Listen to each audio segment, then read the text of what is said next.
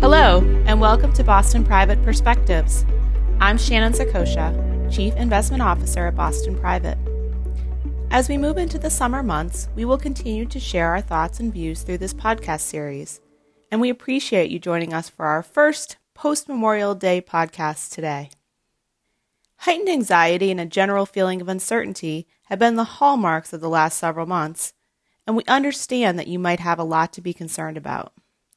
We are here to provide relevant information on how what's happening in the markets and the economy may impact you, your family, or your business in the coming months. In last week's episode, we discussed the potential for increased volatility as we move through this next phase of economic reopening. While the equity markets experienced a significant decline as the gravity of the coronavirus situation descended on American society, the markets have now enjoyed a significant rebound since the lows hit just a little over 2 months ago. One of the interesting dynamics that we have touched on during several of our podcasts has been the different dynamics of this rebound, and this recession for that matter. And squarely in the middle of that conversation is the performance of technology stocks, which are going to be the subject of this podcast. Why technology stocks? Well, let's take a step back to what has occurred over the last 2 decades to provide some perspective on the importance of this segment of the market and why there is so much emphasis put on understanding what will happen next with these stocks.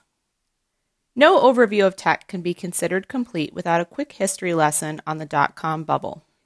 Going back to the mid-1990s, the internet, or as it was referred to more often, the World Wide Web, was becoming a concept that more and more people were familiar with.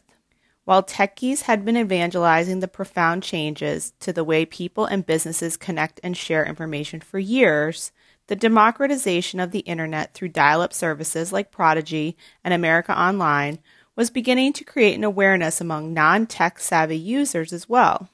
Harnessing information on demand and creating connections through email and messaging services offered the introduction, but what really fueled the excitement around the internet was shopping. Of course, this is the front of the house view. The back of the house is a bit muddier. Sophisticated private equity investors took note of the surging interest in the internet and helped create a blueprint for tech entrepreneurs that fueled the boom. While much of investing typically focuses on building a company which can survive and then thrive, because of the nature of the incentives for early tech investors, the idea became to build a marketable brand by any means.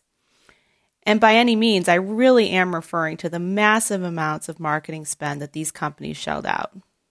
And then to watch the company grow large enough that it could yield an astronomical valuation at the time of listing, at which point the investors could then sell their shares and move on to another opportunity. It was truly the opposite of private companies today, who raise round after round of capital and are in no rush to subject themselves to the whims of public investors. Being a loss leader in that environment meant you were probably doing something right, and the private equity backers weren't concerned about the company's 5, 10, or 15 years in the future, as long as the stock price went right up after the IPO. So who was buying these stocks once they became public? Well, a lot of people. Lower capital gains taxes spurred more Main Street investors, as did the internet-enabled online brokerages. You didn't need to call a guy sitting in front of a Quotron. You just logged in through your DSL and placed the trades yourself. People were buying stocks that were going to benefit from a societal change in how we lived, and more people than ever were able to do it. In addition, a lot of younger people who worked in technology saw their net worth grow exponentially, at least on paper, fueling consumption right into the end of that bull market. Of course, what happened next is well documented. The slide downward in sentiment from sell-side firms on Wall Street was reflected in one IPO after the next. The Fed was raising rates, and the liquidity pumping into the system was drying up. And it wasn't just the unprofitable internet companies that would feel the pain. Telecommunications companies had borrowed significant sums to build out the fiber optics infrastructure, which continued to pay social dividends for the next 2 decades. By the time the country was attacked on September 11, 2001, the dot-com boom was officially over. The NASDAQ index peaked on March 10, 2000, and wouldn't recover back to that level for 15 years. What about Main Street? Well, even for those investors who were not speculating in individual names, many had discovered the mutual fund vehicle as a way to garner exposure to the markets. Many mutual funds were overly exposed to technology and telecommunications stocks, and huge losses in these funds created skepticism amongst investors that the whole Wall Street game was not one a regular person could win. As a result, coming out of the bubble, investors began to shift their focus to areas that were easier to understand. Real estate investing in the United States grew rapidly in popularity as housing prices doubled from 1996 to 2006, with most of that increase coming in the years after the dot-com bubble burst. Cyclicals like energy and materials also gained momentum, as Chinese government-sponsored infrastructure projects demanded natural resources, and these sectors benefited from inflation in commodity prices. By the time Bear Stearns failed, financials were the largest sector in the S&P 500 index. So what has happened in the last decade? Well, technology grew up. The internet, that ethereal home for techies and worse in its early days, is now a part of everything we do. The four main industries that operate under the broad umbrella of technology are hardware, software, internet information, and telecommunications. But breaking that down to the next level, you've got sub-industries that didn't even exist in 2000.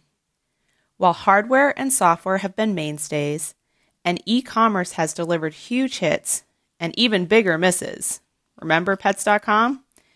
Industries such as fintech, artificial intelligence, the Internet of Things, who would have thought 20 years ago we would have had refrigerators we could talk to? And maybe most importantly, the cloud. There are a myriad of ways that technology touches almost all parts of both the business and consumer world. Technology has been the engine for growth, allows for greater efficiency and connectedness, and creates a more globally integrated world. It's hard to draw a line between where technology ends and other sectors start. Automobile manufacturing would not be the same without robotics.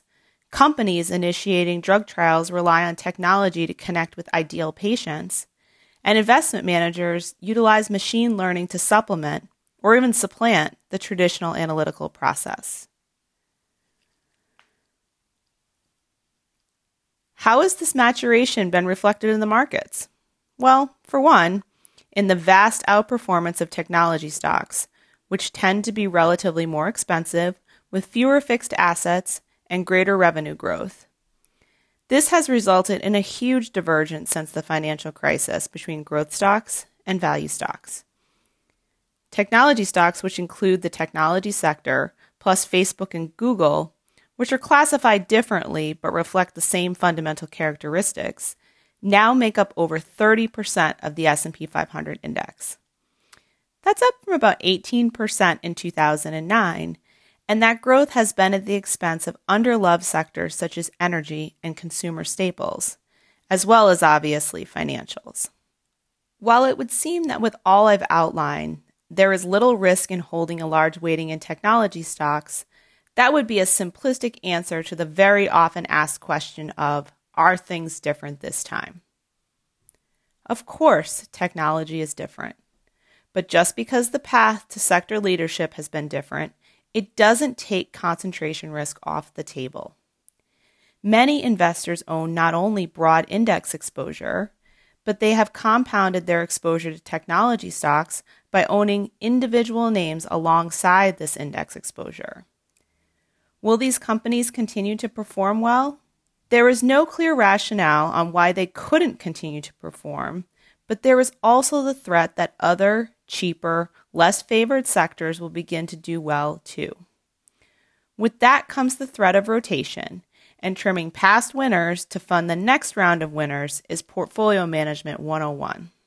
But one does not even need to extrapolate a rotation from winners to losers, which would be a rotation from growth to value in this environment, to be compelled to take some technology exposure off the table.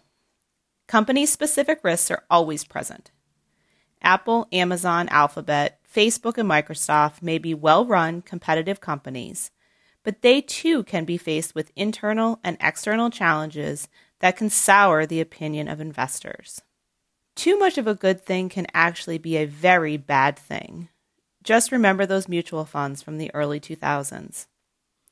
They were buying big positions in stocks that were doing great until they weren't. Diversification and risk management can't always protect you from making bad investments, but they can protect you against overindulging in things that look really, really good. Thank you again for listening to this week's podcast. I want to encourage all of our clients to reach out to your Boston Private team with any questions or concerns you may have. Providing guidance and support as your trusted advisor is our mission.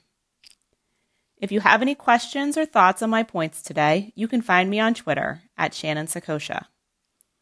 You can also read our latest perspectives by visiting bostonprivate.com. And if you want all of this information delivered right to your inbox, I encourage you to sign up for our newsletters while you're on our website. Be sure to subscribe to the Boston Private Perspectives on Apple Podcasts, SoundCloud, or Spotify, wherever you prefer to listen. And I look forward to coming to you again next week from my home studio.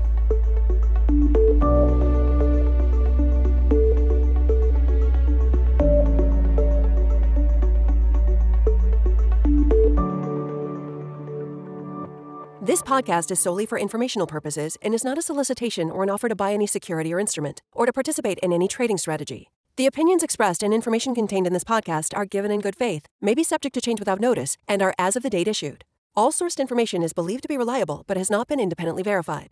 This podcast discusses general market activity, industry or sector trends, or other broad-based economic, market, or political conditions and should not be construed as personalized investment advice. The following does not represent a complete analysis of every material fact with respect to the topics covered herein.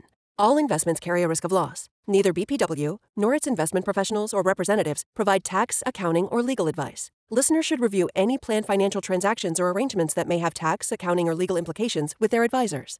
For additional information about us, please refer to our Form ADV disclosure brochure, which may be obtained by contacting us at 800-422-6172 or info@bostonprivate.com. Private banking and trust services are offered through Boston Private Bank and Trust Company, a Massachusetts chartered trust company. Wealth management services are offered through Boston Private Wealth LLC, an SEC-registered investment advisor and wholly owned subsidiary of Boston Private Bank and Trust Company. Boston Private Bank is an FDIC member and equal housing lender. Investments are not FDIC insured, not bank guaranteed, and may lose value.